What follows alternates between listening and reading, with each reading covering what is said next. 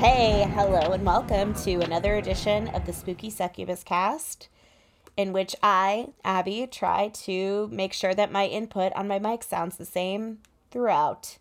I, Rebecca, am going to try to not fuck something up with this recording as hard as I can, but I don't understand technology or computers, and I especially don't understand GarageBand. So we've been at this for 2 years, and we still fuck it up every single week. It's true. Every week, my dude. Existence is torture. It's a prison, yeah. Yeah, we live in a prison, et cetera, et cetera. Boy, well, anyway, welcome. Spooky Succubus cast, anti-racist, anti-capitalist, Marxist, intersectional feminist podcast about horror movies. And today we're talking about not the original, but the remake of Fright Night from 2011. You know what I love is that we're not beholding ourselves to having to do the original first. You know, we're not purists, we're just we're all over. Yeah. I literally have my GarageBand pulled up in the corner to make sure continue recording with the snowball output because I don't know what the problem is. I'm currently watching the little bar I'm staring. There's always drama. It's true. I am on the Real Housewives of New Jersey, which is featured in this movie. Wow. So we're talking 2011 Fright Night remake. It's so 2011. I kind of really enjoyed this movie. So it's written by Martin Noxon with story credit to Tom Holland. Do you remember him? Marty Noxon. What did I say? Marty Noxon. What did I say? Martin? You said Martin. You know what I have written in my notes? Marty. Why did I say Martin? I don't know. You just microaggressed Marty Noxon. Sorry. I was the whole time I was watching this movie, I was the vampires in this movie really look like the vampires in Buffy. Yeah. Lo and behold, Marty Noxon was the screenwriter and eventually executive producer on Buffy, the show. Not the movie, with Joss Whedon. Makes sense. Trash can man. But yeah, I was it all falls into place. Was Buffy still running at that point? I feel like it ran for so long. No, I think Buffy ended early 2000s, right?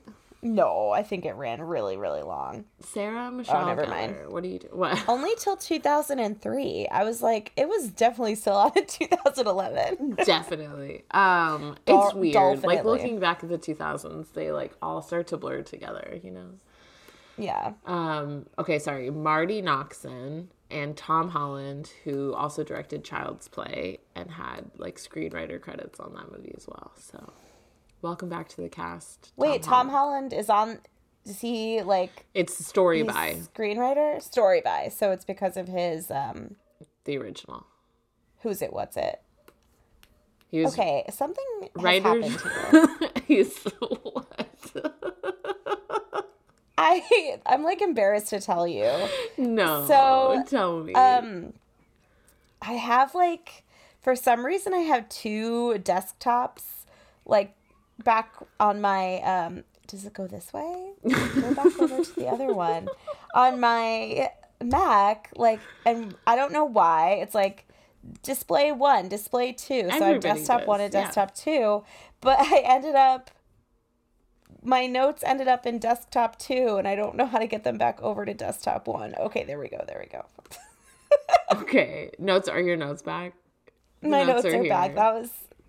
It's really embarrassing. It's okay. Yeah, I mean, display 1, display every day, 2, who knows where we every are. Day I humiliate myself for this podcast. I love humiliation. I think I love telling embarrassing stories about myself. 1, because I embarrass myself and get embarrassed really easily, and 2, because it's just fun. And then if I tell a story like that, then I get to hear other people's embarrassing stories, which just brings me a lot of joy. So that's something I love so much about TikTok, because when I was a kid, I would be why can't I watch embarrassing scenes in movies without closing my eyes and cringing? Yeah. But then TikTok made me realize everybody gets secondhand embarrassment. Oh, yeah. It's a universal experience. we were just experiencing so many things in a weird vacuum alone before the internet. I'm really affected by, I mean, you know, I'm like a really sappy, empathetic person. So like secondhand embarrassment, like my face gets red and I get, it's painful. I it can't hurts. watch. Yeah. It's like worse than watching the like body horror to me. I can't I couldn't watch American Pie because it was just so much of it was so embarrassing to me. And so I was embarrassing. like, no, I can't.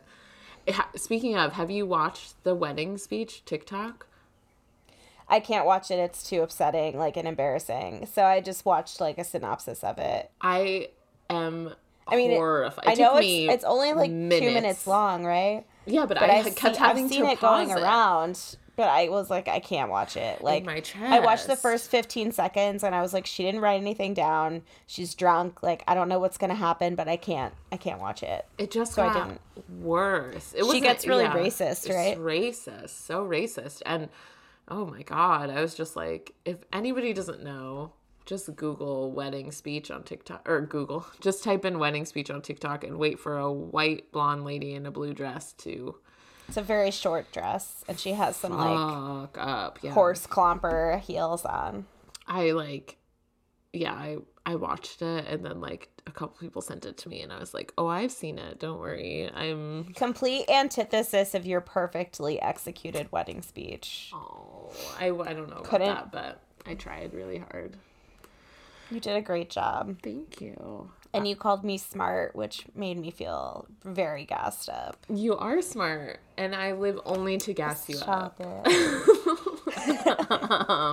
Live to gas. Okay, I think I've got my notes at the ready. Oh. Sorry. I thought that would be quieter. No, I was gonna say I have my screen arranged perfectly so I can see my notes, the input, and the recording, and your face all at the same time. Wow. Yeah, I mean, beauty. This is she innovation. Is beauty. She is grace. This is the height of innovative thinking. It's also okay. So we went through writers, but directed by Craig Gillespie, who I have so many mixed feelings on. Listen, I, Tonya is honestly, I don't know how to say this.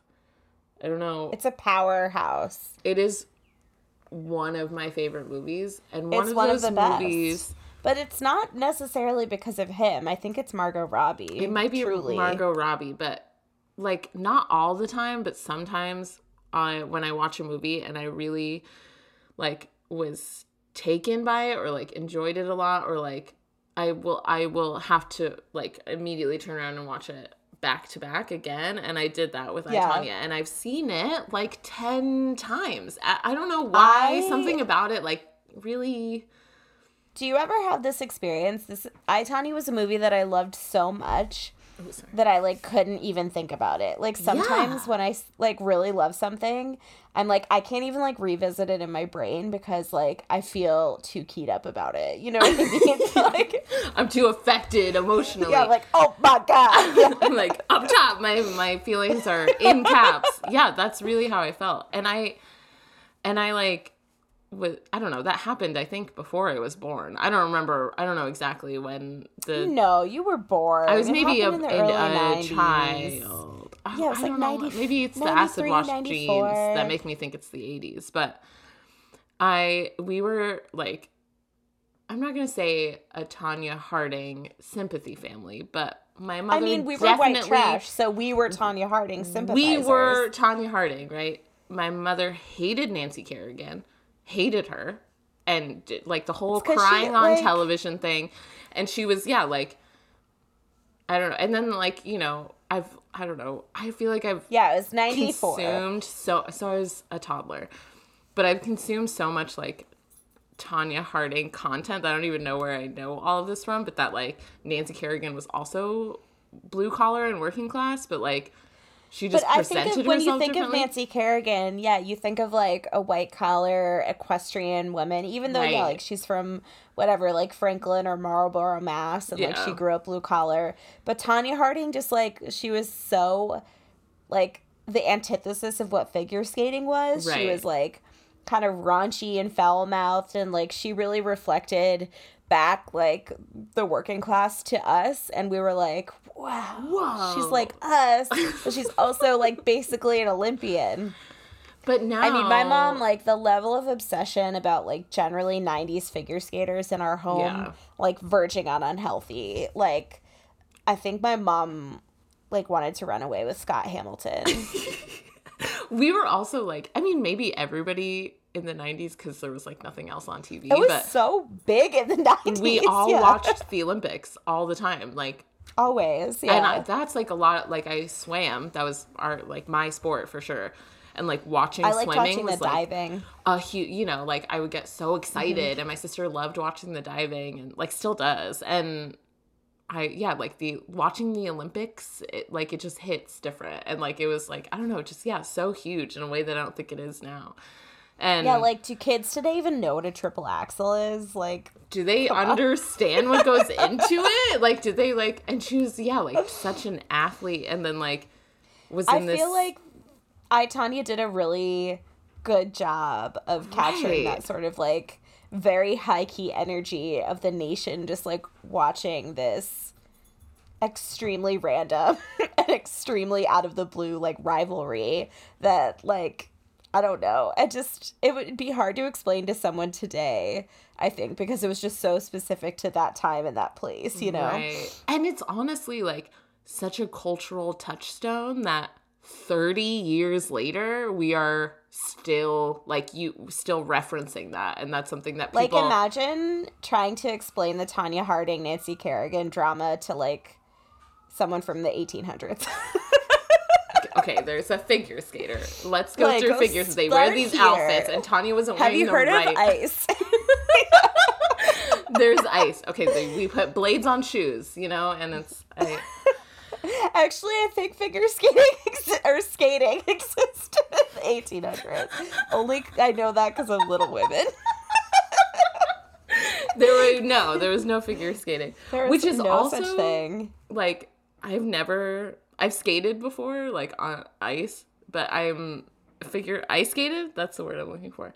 But I'm so bad at ice skating. I'm so bad at it. How do they do that? I grew up in... I can't understand it. Arizona, right? But we had Polar Ice was, like, the place we went for, like, our, like, end of the year, whatever, vacation thing.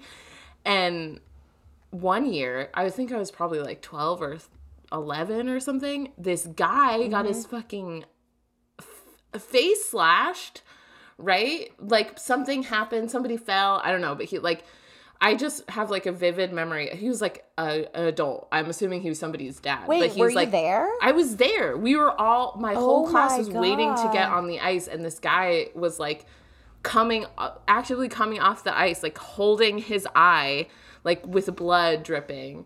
And it is seared into my memory. Freaks me out. Like, That's so crazy. And I've been, like, with my nieces and nephews, and I'm like, everybody keep their shoes away from each other's limbs and eyes. Nobody get too close to each other, you know? Oh my God, that's terrifying. So scary. This is the last thing I'll say about a skating related thing before we can stop talking about this is not a podcast about I, Tonya. But I follow this like roller skater from Atlanta on TikTok, and they do these like crazy moves. I say they do this thing called, like, I think it's called Sparkle Sundays at this like roller rink in Atlanta, and it's all these like groups and individuals go skating, and it's like the coolest thing I've ever seen. I'll send you a video, but I highly recommend it. I should drop the app. Yeah. We'll talk more about Craig Gillespie later. I guess we should start talking about the horror movie because we're like 35 minutes finally it's not in. my fucking turn to read the plot. I feel like I've read the last like 8 plots. Well, we've got lost minutes of the tape, you know, so there's a lot of stuff that has happened here. Yeah. Okay, so we open on a stormy sky and a crane shot of a small housing development outside of Vegas with lots of for sale signs. A conveniently placed Peter Vincent magician ad. Peter Vincent played by Oh, fuck. What's his name? Tell me what's his name. David Tennant. David Tennant, sure. Do you watch Doctor Who? Are you a Doctor Who? I have seen David Tennant's Doctor Who, but I really liked him from... They made the Good Omens show. And he was in Good Omens on Amazon Prime. And he has this, like... he also, back to TikTok, he and Michael Sheen, who was married to Kate Beckinsale and was Lucian in the Underworld movies, they have this like really cute, funny TikTok friendship. I have seen they're like real life friends. I painted that. Shut the fuck up. You did not. Yeah, I've seen that. Yeah. I like can't get enough of them. But no, I never really became a Doctor Who person. Like I know that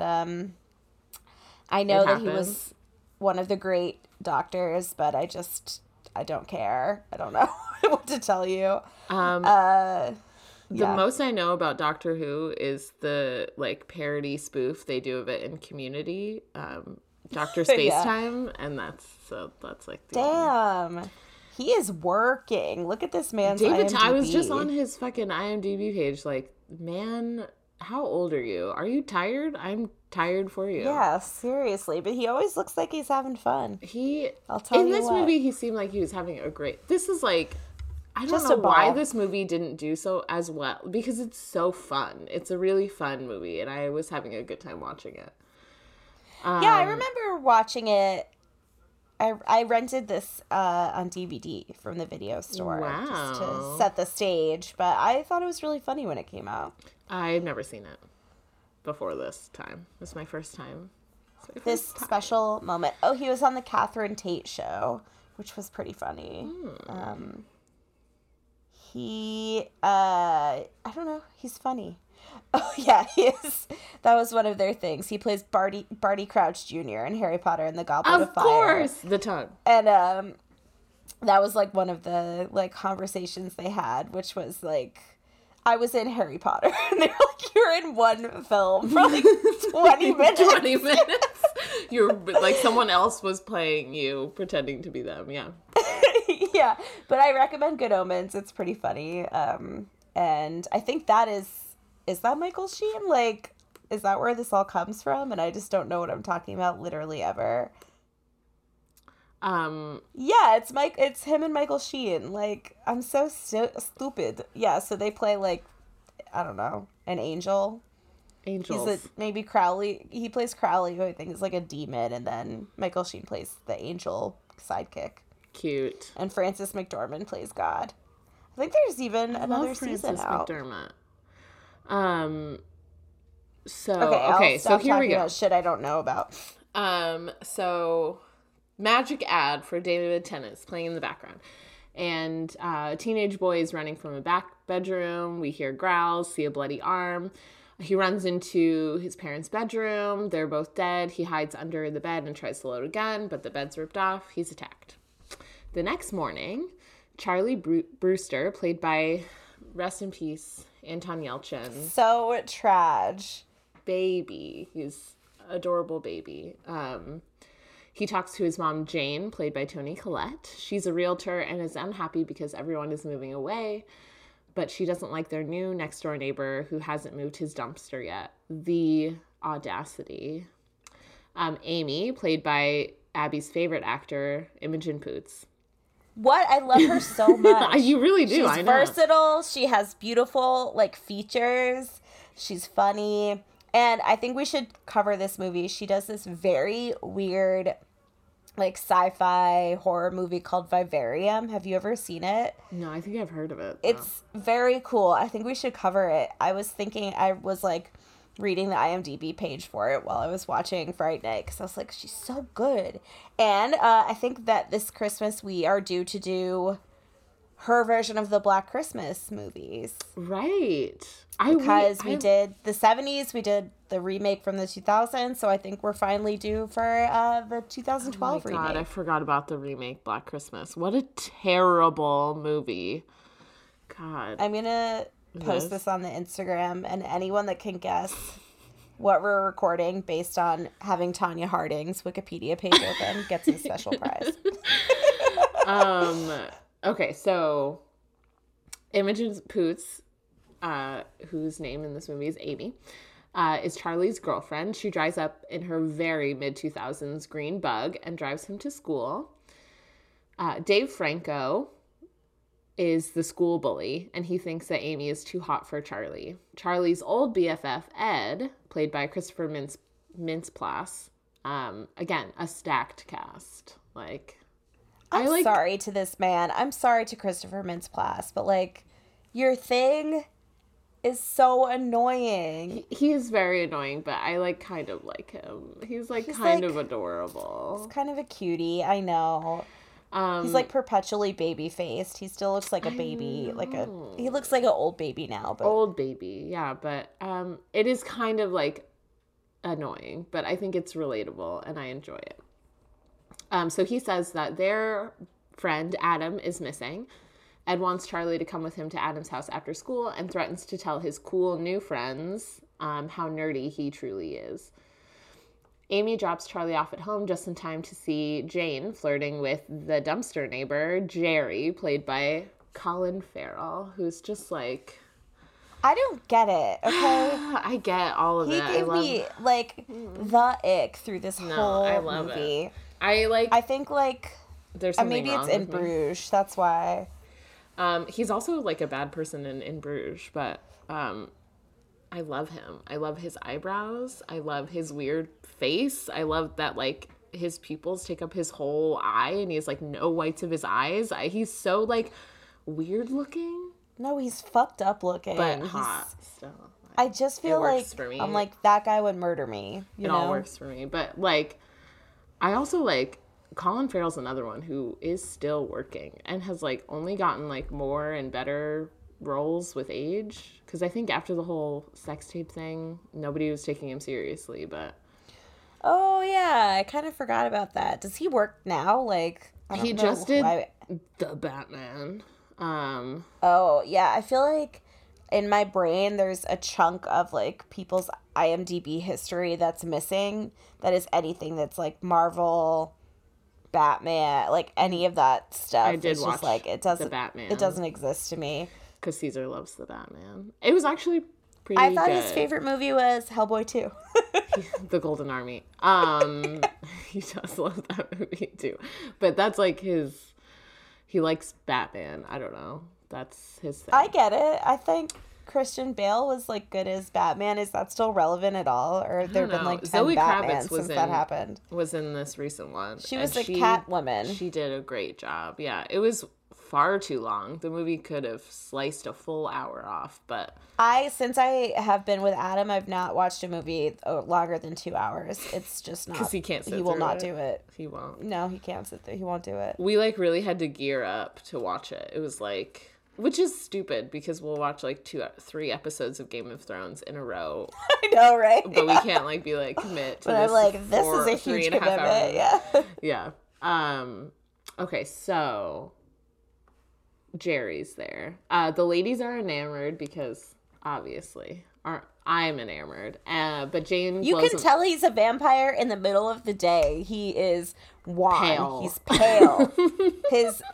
his eyes have dark circles under the man is not well. Like no critical thinking was thought. But Jane does blow him off because it's suspicious that he's single but hot. Does not compute, right? I agree, Jane. Good thinking. Yeah, she was right. Her instincts are good. Charlie rushes off to meet Ed. They break into Adam's house. Ed thinks that Jerry is a vampire, and he takes a hammer and cross to investigate the house. Ed shows him a map that he and Adam made of all the missing families and attacks. Jerry's house is in the center of all the activity and has blacked out windows. There was also a woman who escaped an attack where a guy tried to bite her. Ed wants to break into Jerry's house during the day since that's what Peter Vincent's website suggested. Aforementioned David Tennant magician. He and Charlie officially break up their friendship. While Ed skateboards home, he's attacked by Mark, Dave Franco's bully, but escapes over a fence just to be met by Jerry. Sorry. I think I would have gone with Mark in his little tracksuit rather than God. It was the 400-year-old vampire. Also so funny because Dave Franco is like a little person. He's like kind of a short guy, and so is like Christopher Mintz-Plasse. He's like, he's little. He is a kind of a shorty. He's a short king. But so like watching them square off, I'm like, who am I afraid of here? I don't like who's the bully. Like you're both goofy. You're both goofy looking. Yeah. So so then Ed smashes into the back door of an abandoned house, thinking that Jerry can't follow, but since it's abandoned, he can. He runs up the stairs, out onto the roof, but Jerry's waiting. He falls into the pool, and he bites him, and they, like, float underwater. It's, like, a little romantic.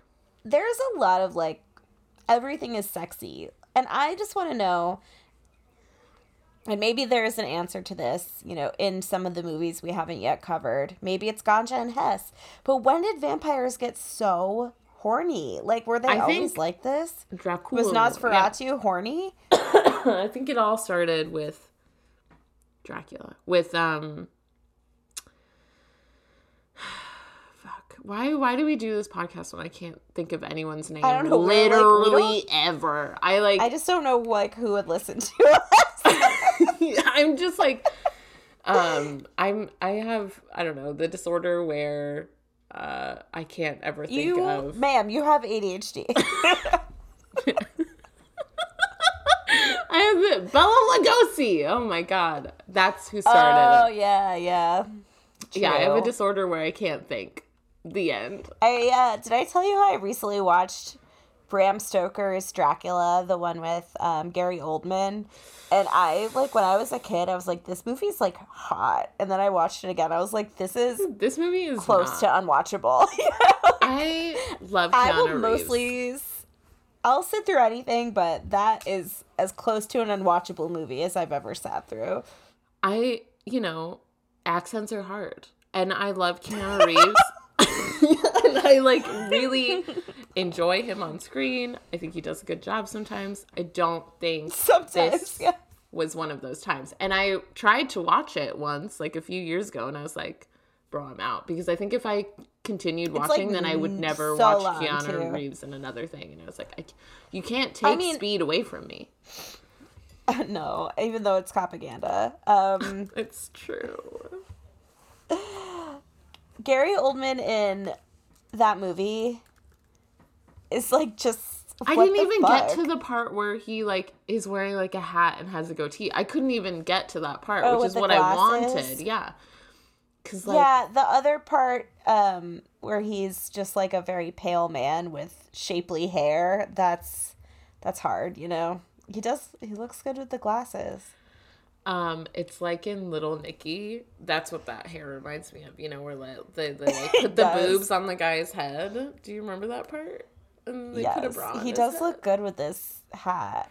I have to say, and I don't know if people will disagree with me, but I just didn't think Gary Oldman was what I wanted out of Sirius Black. I love Gary Oldman, but I don't. He's not Sirius Black, though. Also, those people are supposed to be... Okay, so let's say Harry's parents had him when they were, like, in their 20s.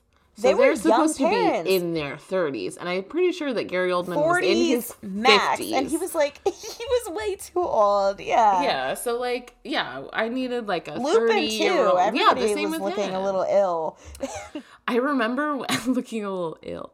I remember when Wonder Woman came out, and I don't remember the actor's name because, again, I don't know anybody's name ever. But he plays the, like, bad guy he was supposed to be, like, like a bad guy, and he, like, takes his shirt off, and I was like, I don't need to see Lupin without, like, this guy. I'm just, what the hell is his name? Confused about everything.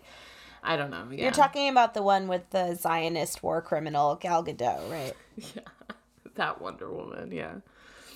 Which, honestly, I cried when I saw it, so. Oh. Is this a David Thewlis? Who knows? You want to guess how far into the plot we are? Barely. I feel like we should move along. Yes. Okay, so Ed has succumbed to Jerry. After school, Charlie goes to Ed's house to look for him and is greeted by his parents, including Lisa fucking Loeb, bro. I seriously saw it and was like, ah! Like, when I saw her on screen, I was like, where am I? Lisa? It was what like are you doing the opposite of a jump scare. It was like a jump delight. I was like, ah! And then I immediately texted you, Lisa Loeb, ! Like, no content. I was like, what is happening? And then Brian Husky, who plays his dad, is a really funny comedian, too. Yeah. I was like, I wish they were my parents. They seem like such a good time. And they're, like, smiling. They seem like a great time. They're going to be bummed to find out Ed was a vampire, then was dead. Spoilers. I mean, we'll get into Sorry it later. to Lisa but Loeb. Ed gets a bad rap, and maybe it's because he's kind of ugly. Christopher Mintz-Plasse isn't the cutest, which is not fair. Justice for ugly people, okay? Yeah, ugly people. I mean, what is ugly even? What is ugly? What is ugly but a white supremacist ideal? Hell yeah. Anyway. Red. All right, should we wrap up? Just kidding. Goodbye. This has been okay. Everyone listening is like, I wish you would. I feel like one time we should just record an episode, like fake everybody out, like record half an episode and like cut it out without ever getting to the plot. Like us just like talking, be like, okay, this is what we were doing, and then like cut it. It's just a drop of us chatting, chit chatting. Okay, so Jerry comes by Charlie's house to borrow some beers. Charlie pointedly doesn't invite him in. Oh wait, okay, I'm sorry, I got distracted. So Charlie is at Ed's house with Lisa Loeb. He's there, and he finds on Ed's computer videos of Jerry, but he's invisible, and that's proof that he's a vampire since he doesn't show up on tape, I guess. I don't know. This is new lore to the vampire. Yeah, I thought it was just mirrors, but I don't know what is video and photographs, but like reflective light, I guess. Exactly, and we don't need to have rules. It's just fine. You can have making it up as we go. Crucifix nail blessed by Saint Michael. That's fine. So then later that night, Jerry comes to Charlie's house, tries to borrow some beers, but Charlie doesn't invite him in, so he can't cross the threshold. He says some gross things about women, saying that women who look a certain way need to be managed, and then says gross things about Amy and Jane and their scent. They said they're ripe for the picking. Ugh, God. And that Amy Jane is putting it out there. Yeah, Amy is 17. Charlie and Amy are children. Yes. So Amy's waiting upstairs in Charlie's room, reading some book that she says makes her horny, but I couldn't read what book it was. It's Wuthering Heights. Oh, I couldn't. I was like, what is that? And then I forgot to pause it and go back. Do you need to get your eyes checked again? No, I think it's because I watched screen and screen. So I couldn't. Oh, yeah. It wasn't fully. Heard. These are new glasses, okay? They're cute. Thank you. Yeah, it's Wuthering Heights. So she says it makes her horny in a repressed, depressing way. And I was like, that's true.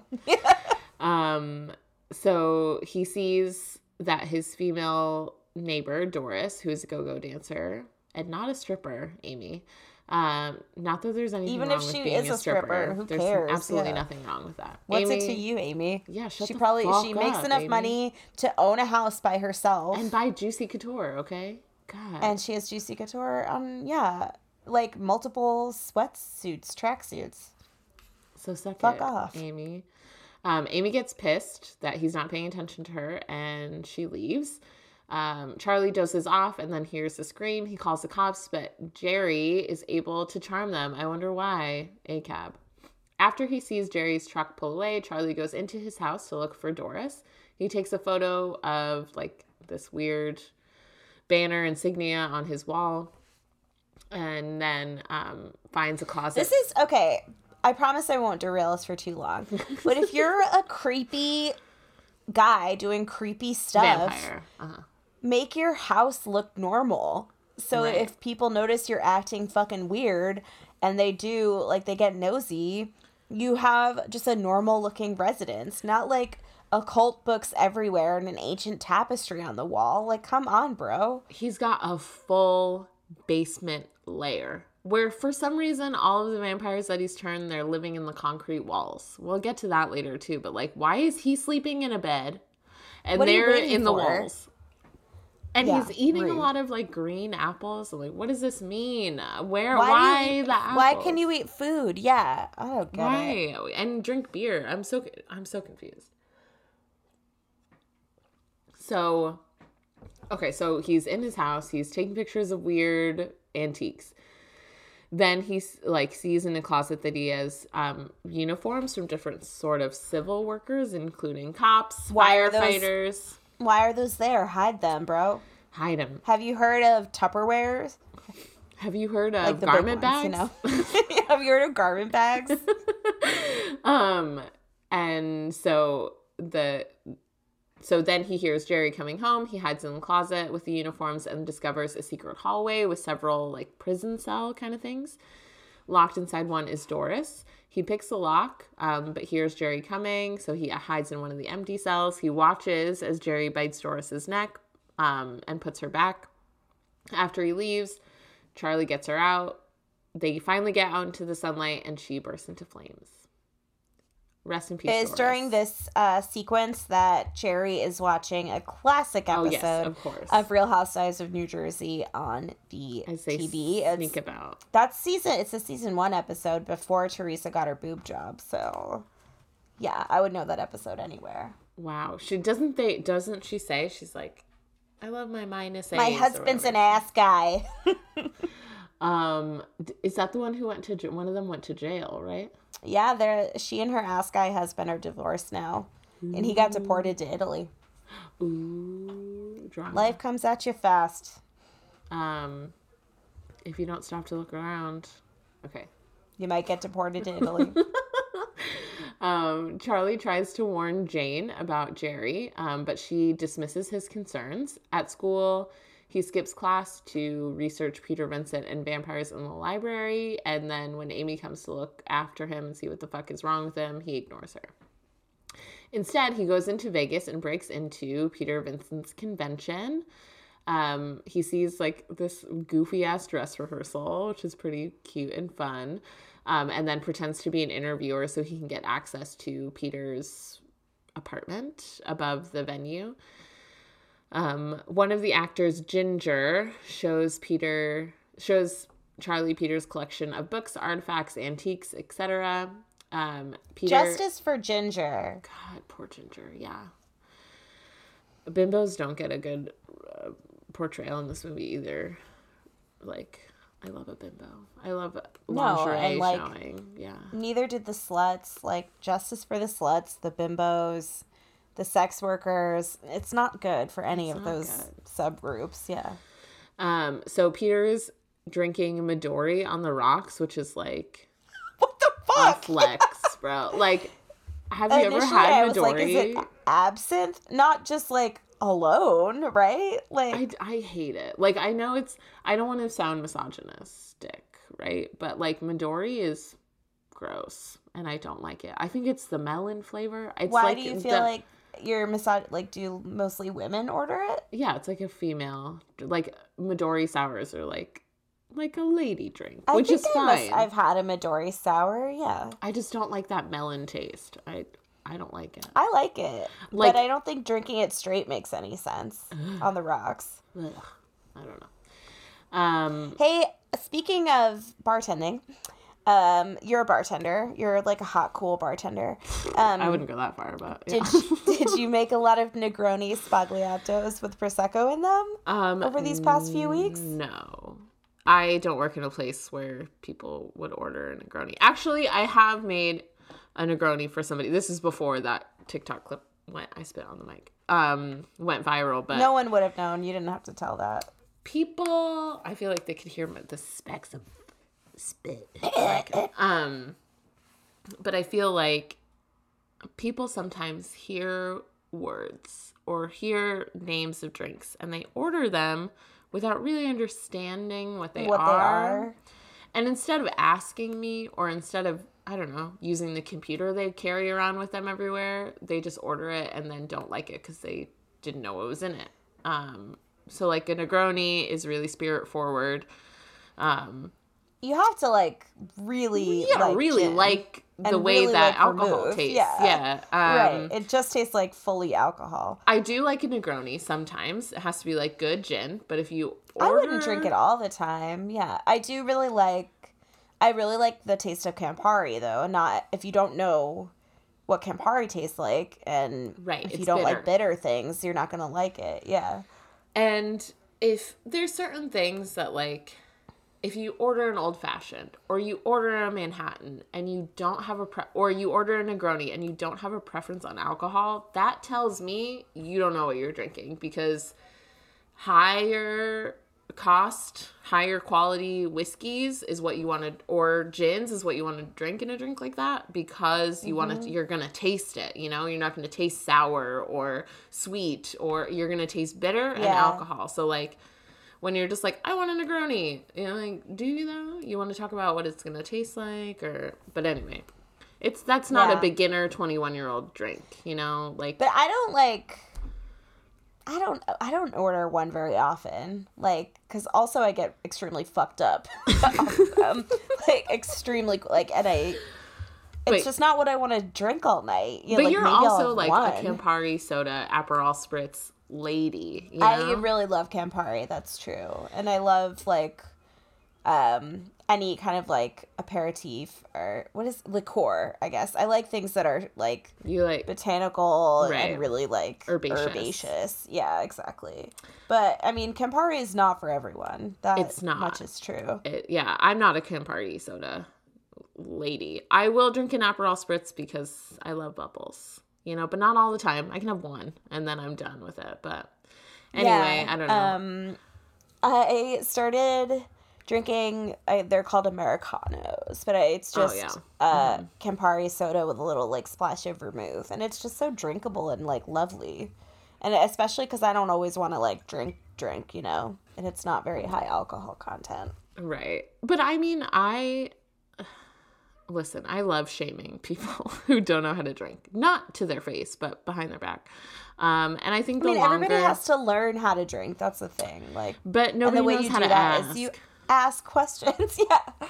And the way to not do that, the first time you order an old fashioned should not be in a club at 1 a.m. Like, that's not where you approach the situation. It's not where you want to drink it. Yeah. And and so like the other day, this kid, you know, and I work in a club, so it's different, but this kid was like, I want a lime margarita. And I was like, what does that mean? What do you want? Yeah. What? Who? I'm like, so a confused. lime with your margarita? Like, no, he wanted a margarita. He just doesn't know how to order. And then so like, yeah, I don't know how, you know, because then I'm also busy, so I don't have time to have a whole conversation to you about what's in a margarita, you know. But you know, if you're unsure, go to a slow bar during off hours and ask questions. Yeah, and the bartender will talk to you. Yeah. Yeah, don't ask me when there's 200 people staring at me waiting for me to take their order. And also, bartenders don't like it when you just say to make whatever they want. They want to know what you want. If you ever want to annoy a bartender, be like, I don't know, whatever you would order. I would order a shot of tequila and a beer. I don't think that's what you want. Yeah, do you want a cocktail? What? Tell me, I have 300, like, you know, vessels of alcohol to give you. Like, I don't know. Yeah. But anyway, that's not what we're here to talk about. Is this because we were talking about Bud Light? How did we get here? What were we talking about? Oh, we were talking about Midori Sour. That's how we got here. Oh, yeah. This is just one of those episodes. Are you guys having fun? I'm having a great time. No, I'm having fun, though. Okay, so Midori on the Rocks is in David Tennant's hand. Charlie asks him how to kill a vampire, and Peter and tells him about Jerry. Peter throws him out and calls him a nut job. And he also has a rash from his leather pants. That, like, him, like, grabbing at his crotch, and it's like, whoa, buddy, watch out there, you're gonna hurt yourself.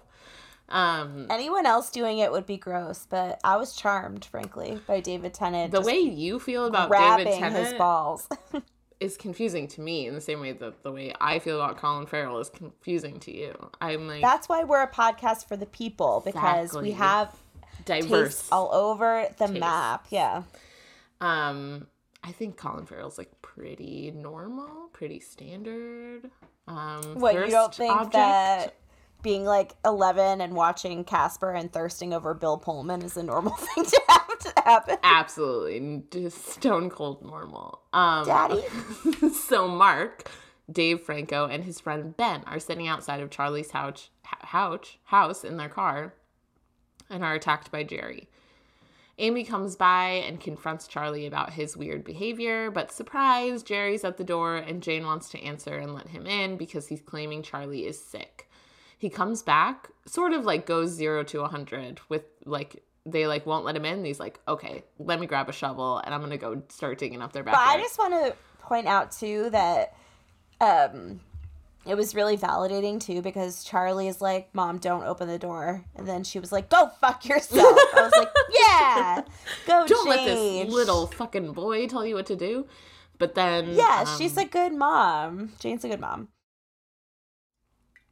I mean, we can get into the dynamics later, but, like, it's so weird that, I don't know. And Jerry says to him, like, you have to protect them, and they're your business now. It's like, Jane is an adult. She is, like, a successful realtor, single mom. I guess if like, you think about it, Jerry's from, like, 1600s. Right.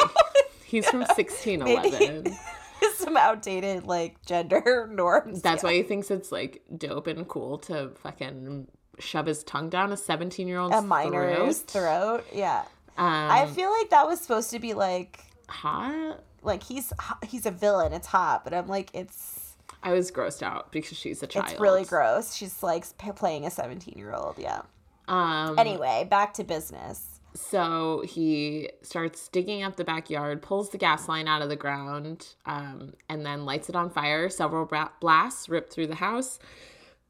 You do not want a vampire that's also a handyman that can do stuff like this. And even Jane points out in the beginning, she's like, he's handy. She was not wrong. They just barely drive away, but Jerry throws Charlie's motorcycle through the back window. I also think this came out like when they were trying to make 3D happen, because there's like certain cuts. Oh, like the motorcycle scene, sense. there's like a scene with like a hammer where I'm like, this doesn't play. So maybe that's why it didn't do that well either. It was like trying to be too gimmicky. There's like this kind of like mini Legoland in Somerville in Assembly Square. Oh yeah. And Adam and I went with Ariel and the kids, and we went in to like watch like a 3D Lego movie, and I was like, my stomach hurts. It's too crazy. I need a Tums. I need a Tums. 3D movies just like never worked for me.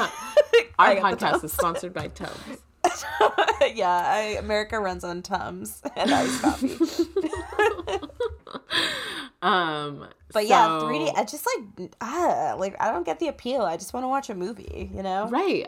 I saw, my friend used to work at a movie theater, and we saw, what is that stupid movie? James Cameron movie with the blue aliens. The Avatar movie? Yeah, we saw Avatar in 3D. And I was like, that sounds like a lot. I also wear glasses, so I was like trying to juggle the 3D goggles over my glasses. And I was like, I can't see anything. And I'm not convinced they don't just repackage and reuse the glasses. And I'm like, whose skin cells are on me? So the motorcycle flies through the back window, and Jerry then rams him in his big truck, blocks the road, but they smash into him and keep going. But he's stuck under the truck. He's doing a Cape Fear, and he crawls his way under the floorboards. Jane stops the car, and another car rams into them. The driver gets out, and it's Prince Humperdinck, Chris Sarandon. So crazy. Who is in the original Charlie, right? Yeah. Yeah. And he's pissed, but then Jerry attacks and kills him. Charlie comes out with a big cross, but Jerry throws him and taunts him. Jane then impales him from behind with a Century 21 sign. It's so funny. It's pretty because then he's like wobbling in the road with the sign like flapping, Like screeching like a bird. But she's missed his heart, sadly. They steal the Prince Humperdinck's car and get away. They take Jane to the hospital, but don't tell anyone about the vampire of it all. While Jane remains there, like in a, like I think a medical coma. Charlie and I don't know why. I don't know what happened to her, but she's dead asleep. She passed out, remember? And she hit her head on the pavement. Just like shock. I don't know. Yeah, but she hit her head on the pavement. Have you fallen from your whole height and hit your head on pavement lately? I guess, no. But I think they just wanted to get rid of the middle-aged lady so that he could I was kind of disappointed because I was like, honestly, I would watch a movie that was like Toni Collette and this just like screaming duo. The three of them were so funny together. They were fun together. I love two women ganging up against a man. It's my favorite. Yes. So Charlie and Amy go to see Peter Vincent. He says that the insignia that Charlie showed him when he first came and broke into his house belongs to a species of vampires from the Mediterranean. I think this is funny because they're like, Colin Farrell is like very olive toned and has black hair, so we have to like tell you that he's from the Mediterranean. Is that why he's really into fruit? Maybe. I feel like there's a lot of fruit trees. Have apples. These vampires nest in the earth, eat slowly, keeping their prey alive for days. Just then, Peter's getting a delivery and sends Ginger to go get it. Just then, Vampire Ed is there, and he's a VLH driver, which is like, I think DHL. DHL, yeah. Peter runs and hides in his panic room, slicing off Ed's arm in the process. Charlie and Amy try to run away and find that Ginger is already dead. May she rest in peace. Jerry arrives. I liked Ginger. She was dope. She was funny. She wanted to watch her shows and eat ice cream in her sexy lingerie, but no. She got interrupted. To a man, yeah. Yeah, and I feel like, you know, at the end of the day, P.P. Vincent never is like, oh, that was unfortunate. Because he kind of gets his, like, little redemption arc. But then, you know, Ginger being, like, brutally murdered isn't really ever revisited psychically by him.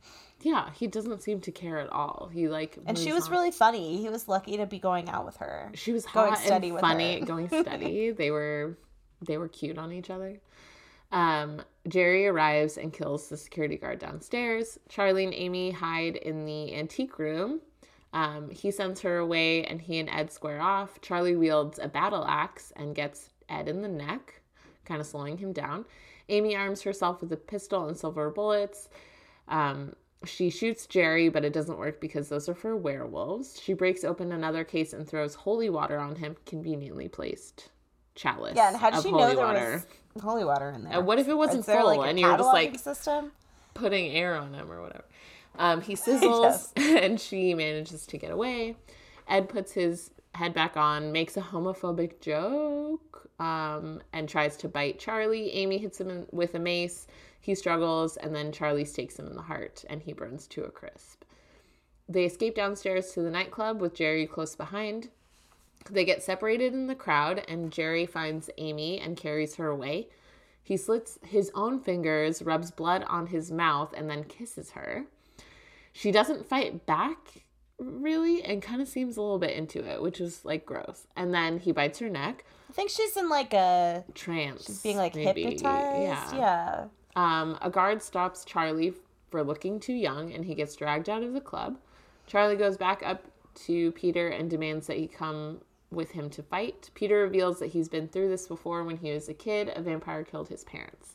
He doesn't want to go with him, but gives him a stake blessed by St. Michael that is supposed to bring, if you kill the main vampire, it's supposed to bring everyone he's changed back to human form. Allegedly. It's very convenient. Convenient.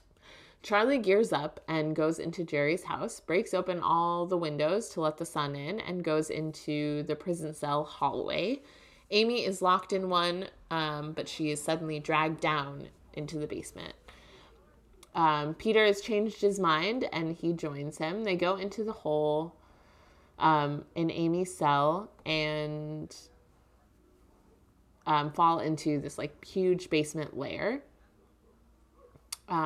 Charlie... something happened. Hold on. Yes. Amy Here. calls out and they follow her voice into like a shady looking area and go even further down into the earth. This is quite the elaborate build Jerry It's like, had how long did it take you to build, find the time? to dig in? Isn't he like kind of a new neighbor too? That's it. Like, they hadn't even met him until like the beginning of this week. Yeah, they're like, get that dumpster out of here. He's really attacking, like, nothing. Like, where has he been for 400 years? What have you been doing, friend? Yeah, like, don't you have, like, more of a coven or something? Like, come on. Yeah. Slacker. Jerry is waiting and attacks Peter. He locks Charlie in with Amy and goes to fuck with Peter, revealing that he was the one who killed his parents. Peter shoots at him but misses. Jerry throws a rock at his head and he bleeds, waking up Jerry's wall vampires. Amy and Charlie hug, but she is turned vampires. And she taunts him and goes to bite him, but he stakes her and breaks out into the main room, but he intentionally missed her heart, so she's still alive. Peter blasts several stakes at the vampires, but his gun shorts because he got it on eBay. He is swarmed by vampires and he's being fed on. Charlie shoots holes in the ceiling so that the two of them can kind of sit protected by sunlight. Jerry taunts them from the shadows, and Peter starts to turn. Jerry and Amy make out in front of him for like a long time. And then she sucks blood from his peck. It turns out that Charlie's gear is fire retardant, and Peter lights him up. He jumps onto Jerry and tries to stake him, and they're like rolling and they like fly bumping around like, everywhere. Yeah. Peter shoots a hole in the ground, like up into the ceiling, the ground, and sunlight streams in, even though they're like at least 4 layers down. There's no way that much sun is coming in. I don't know from where. Charlie stakes him in the heart and he dies. All the others turn back, including Amy, of course, and Dave Franco, because of course. Charlie is alive. Was a fucked up night. And then he and Amy kiss. In the aftermath, they try to fuck in Peter's apartment, but get interrupted first by a phone call from Jane and then by Peter himself, who eventually leaves, and then they make out and probably fuck in front of the fire on the ground. And trauma bonding, baby. The end. Ugly people die. Sluts die. And a lot of, like, weird and misogynistic rhetoric and, like, poor coding of women. Yeah. Amy has, like, sort of, like, a virginal... She wears a lot of white, and she... And her stupid, like, little layered... Like, I'm sorry, I'm trying to sit up, and I like sank into the bed a little bit. Yeah, she has like this bad layered like late 2000s outfit that includes like a little white baby doll dress, and then it eventually becomes like her vampire outfit, just like this tiny dress. And yeah, like Amy is really dismissive and unkind to Doris. I think there is like an element of jealousy, obviously, because Doris is like really pretty and has juicy couture butt and is like older, and Charlie has a crush on her, but she calls her like a stripper in a derisive way, and like Doris really goes under the gun for Charlie. Wrong. She's like, just like, hey, Charlie. Yeah, how's it going? Oh, your bike's not working, whatever.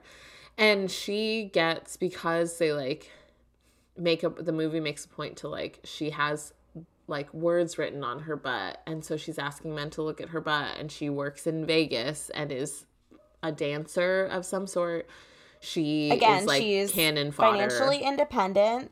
She owns a house. Like, she's taking care of herself. We see her, like, taking out the garbage or, like, working on her house or something.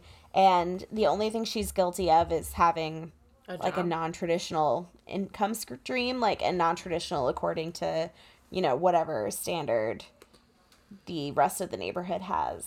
It's really ick. Yeah, she's, like, literal cannon fodder. And even in the, like, secret room when... Jerry is biting her, she is like basically sacrifices herself because she tells Charlie, like, shh. Yeah. She like tells him not to come and help her. she's like, you know, I have to die for this young man because he has so much promise or something. Right? For why? For whom? And For it's why? For who? Like, so Ginger is our other slut who is seen like without clothes on and like in her lingerie, and Also extremely racist because she has extremely racist. like she's her like Latina accent is a punchline. Like she's initially shown like floating ethereally in the magic show, and then when she starts to talk, she has like a heavy like Latin accent, and so it's like a total joke, and she's just like a silly kind of like ridiculous slut. You look really worried. Are you okay? No, well, because Ginger is played by Sandra Vergara, who is Sofia Vergara's adopted sister slash cousin. Wow. So she's Colombian. She's Colombian. And yeah, her sister is a singer. Yeah, I was just reading that. Sorry, as you were talking. But yeah, the accent is offensive. Not because it like, if it wasn't a punchline of the story, it wouldn't be. But they like make it. She was she's a joke. Young. She's like our age. She was so young when she was in this movie. And they like, and Peter says like, "Oh, I fucked her" or whatever. Yeah, and also now it's like she was like 24 and he was like 45, so that's gross too. Ew. Yeah, so she, and they like kind of, I don't know, she's also a joke because she's like sitting in bed eating ice cream and like doesn't want to be interrupted, and like they have like this weird tumultuous relationship, and then when she dies because of something that he did and people he invited into their home, no one seems to care at all. Like he looks also at the camera. Fodder. Yeah. Also cannon fodder, looks at the camera and is like, oh, sad. And then moves on with his life entirely. And continues to live in the apartment he shared with her where she died. Sus. Yeah, and he's like happy as a clam afterwards. Like making jokes, letting teenagers fuck on his floor. I don't know. Yeah, it's weird. Also inappropriate relationship with the high schoolers, sir. Ooh, yeah, like I don't even want to talk to people who are like under the age of 25. No, thank you. No, yeah, totally. I think she's the only person of color in the movie too, right? We see like people who don't have lines or names. One of Amy's unnamed friends is black. Yeah, she has a name in the credits. We don't hear it Cara, on screen. but we don't hear it on screen. Some of the neighbors are black, but they don't get names or stories. Yeah. Right. Yeah, it's pretty racist. Bummer town. Marty, you have some explaining to do. And Amy has like she's not like the other girls sort of syndrome too, where she's like, I guess when you think about it, it's like, you.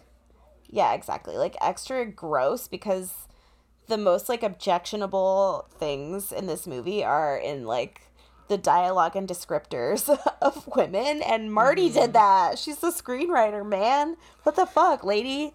Where's you owe us answers. Exactly. I think like what I appreciate about like depictions of vampires sometimes is that like they're turning the male gaze on men, you know, like, and they kind of do that a little bit with Jerry. And they're like, oh, he's so hot or whatever. And the same thing kind of with David Tennant. He like has his shirt off a lot, and he's like got the like wig and whatever. But he's also kind of a played joke. For laughs. Yeah. Yeah, but so I don't think that goes far enough either. Is like as much as Jerry's they sexualize. Not really scary though. Like I don't really know what we're supposed to feel about Jerry. Like I don't think the depiction is really like accomplishing anything meaningful because it's just pulled in too many directions. Like, is he sexy? Is he scary? Like, is he a cult leader? Is he gross? Yeah. Yeah. Because they also give him like weird. Because of course, when he turns to into a vampire, his face changes and he has like long fingernails. He's so ugly. Like it's kind of like hot turned ugly, right? But then it's also like then he's making out with children and he's a predator, but they don't really make a point of that being gross. I think it's supposed to be played for sex appeal. It's strange depiction. And I think that I read somewhere that he's like drawn to Amy because she's supposed to remind him of like someone like a woman he loved when he was human. And I was like, oh, it's always that, isn't it? Come on, shut the fuck up. She's a child. She's a child. Like, you're 400 years old. Yeah, like Get there's a grip. So like few conversations about consent, and I get it's like a silly vampire movie, but like, ew. And also he's like mentally manipulating the women he's sleeping with. Like Amy's under some kind of like trance or whatever. Yeah. The only great female depiction is obviously Toni Collette.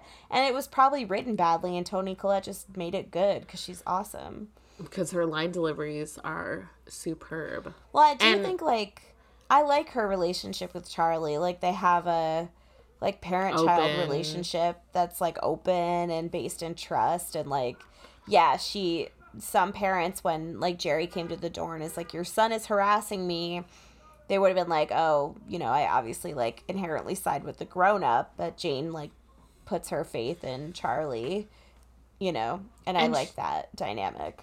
Right. And she does say, like, you're being crazy, like, nobody's a vampire or whatever, but yeah, she doesn't immediately let him in when Charlie's like, no, stop, I mean it. He's, like, clearly terrified, right? I do think she's relegated to the background, and like you said, I wish we got more Toni Collette screen time. Been more, used more. Yeah, because I thought like the Amy, Charlie, Jane dynamic was great because she, first of all, isn't like a mother-in-law that wants to fuck her son, which is great. She's just like, she's really, I love like, Amy. She has a strong affinity for Amy. Like they have trust and like their own dynamic between them, and Amy feels like safe and like welcome in her home. Like I think she was a great character. I would have loved to see more of her. Yeah. And when like Amy comes over for dinner kind of earlier in the movie and Charlie has to run off to go meet Ed, presumably Amy stays to have dinner alone with Jane because that was the plan, and then Charlie took off. So like it's refreshing to not have like an Oedipal depiction of a mother and son. Always.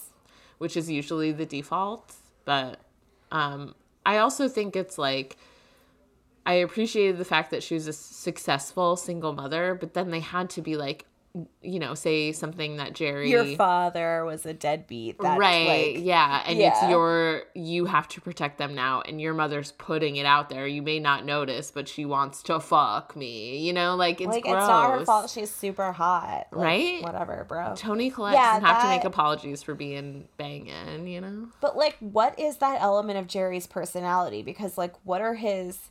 Is he motivated by sex? Like, is he motivated by control? I think, like, I guess control, because he's trying to make, like, a vampire army. But because he doesn't just change women. I think he does go after women, and we see lots of ladies in this vampire lair. And we see lots of women that I think are also coded as, like, sex workers, or, you know, the same kind of, like, ilk as Doris, which is, like, in this case, a very, like, harmful and intentional coding, you know? Right, like ladies who work in Vegas at night, you know? But then he also is changing, like, teenage boys at random, like Mark and Ed. I guess they're just there. They're like, oh, you're easy, I need you, come over here. I guess, weird. Like, for what? Like, do you have a plan? Like, do you have a plan? A little you fun? Have all these, like, prison cells? What's your motivation, friend? I don't know. I don't think Colin Farrell's the way he played this, I was just like, I don't know. I love Colin. You liked it? Yeah. I mean, this is maybe not my favorite role of his, sure, but I do like Colin Farrell. I also do feel like The Lobster? How we sort of... Come on. I haven't seen it. Is it good? Yeah, it's weird, but it's good. I liked it. It's like you turn into an animal if you don't find your partner match or something, right? It's like very... sort of like quiet. Isn't it a David Foster Wallace story? I don't know, maybe. I haven't seen it in a long time. But I also think, like, there has been sort of a reckoning about how we talk about consent and like situations like this with power dynamics. So like 2018, this was, no, he wrote a book about a lobster festival. Forgive me. It's called Consider the Lobster. It's about a lobster festival. Different lobster. I was like, I didn't think so. It's nonfiction. I didn't Yeah. think it was based on a book. But yeah, like I think, I mean, I graduated college in 2011, but in high school, like, there were not rules or limitations or standards about how, like, adult men in our lives spoke to us. It was just sort of like all bets were off. And it's just kind of, I think all in all, it's a fun movie, but some of the, like, ways that adult men are just allowed to walk around talking about women and, like, young girls is just, like, the fuck, bro. It was just nasty to revisit that. Not that that's gone away, but I feel like no, it hasn't. There's complete like openness and it being accepted and a part of like our lives, you know.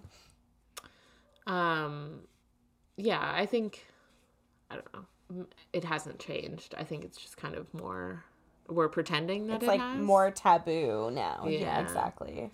But I feel like people, like, especially with like Gen Z, like, they're kind of like setting a standard of being more empowered to be like, no, you can't talk to me like that. Whereas we were raised by repressive boomers and like we just like weren't always taught, like, it was like, you know, do what the grown-up says. Like, you didn't really have the voice, you know. I don't know.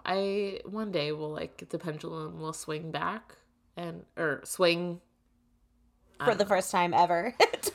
Maybe it'll break and then, you know, I don't know. We'll all be dead by then, probably. I can't wait. Yeah, I mean, Marty, it's a very one note exploration of gender, like nuance in gender roles. I do kind of think representation of people of color. Nothing. Oh, shoot. What were you gonna say? Sorry. Oh, Caesar texting you? Yeah, we have to go pick up the truck. We're almost done, right? Yeah. I was just going to say that we haven't talked a lot about Charlie, who kind of almost fills a final girl role because he's got like he's a virgin. He's a virgin. And because he like is nerdy and sort of not this movie's idea of like ultimate male attractiveness, he gets to like kind of move outside or kind of in between those roles, like with Ed and with Mark and his relationship with Amy. He's like definitely the bottom, you know, she's the top and he's the bottom for sure.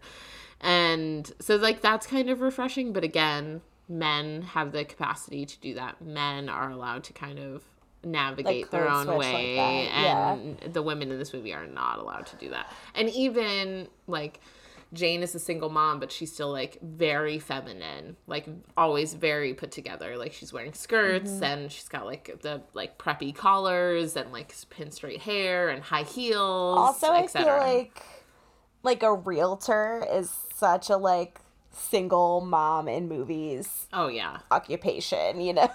I do think that Century 21 stake to a vampire's chest is a good enough joke that I'm willing to like allow her to be a realtor. It's very funny. I loved it. I totally agree about Charlie though. He like is able to occupy these liminal spaces between like femininity and masculinity, but like why can't more characters in this movie why be isn't that Amy way? allowed to do that? Like why does Ed have to be like a fucking weird incel who calls women that he won't sleep with him sluts and stuff? Like it's just insane. Just because he's ugly, you know? Honestly, Christopher Mintz-Plasse shouldn't have taken this role. It was a really bad edit, and yeah, it was like obviously I'm assuming this is after Superbad. I can't remember when Superbad came out, but I think so, yeah. He positioned himself as like the kind of like quirky friend of, you know? Yeah. And to a certain extent he's doing that in this space, but in like a more violent way because it's incel-y, yeah. yeah, he's like super incel-y. He's angry that Charlie didn't want to stay friends with him, but maybe Charlie didn't want to stay friends with him not because he was nerdy, but because, like, listen to how you talk about women, dude. Like, he says Right. skank, slut, whore. Like, he says horrible things about Amy Amy, yeah. and, like, And other like, women. listen, of course I want to, you know, everybody wants to bang her. It's just like gross. It's just gross, yeah. I feel like it's not like, obviously Mark and Ben are like also kind of dicks, but they are less like sinister and more goofy than Ed, and there's no like accountability for Ed because at the end of the day Charlie's just like, oh, I abandoned my best friend, and I'm like, he's kind of an asshole. I like, would maybe abandon him too. Don't yeah. worry about it. Yeah.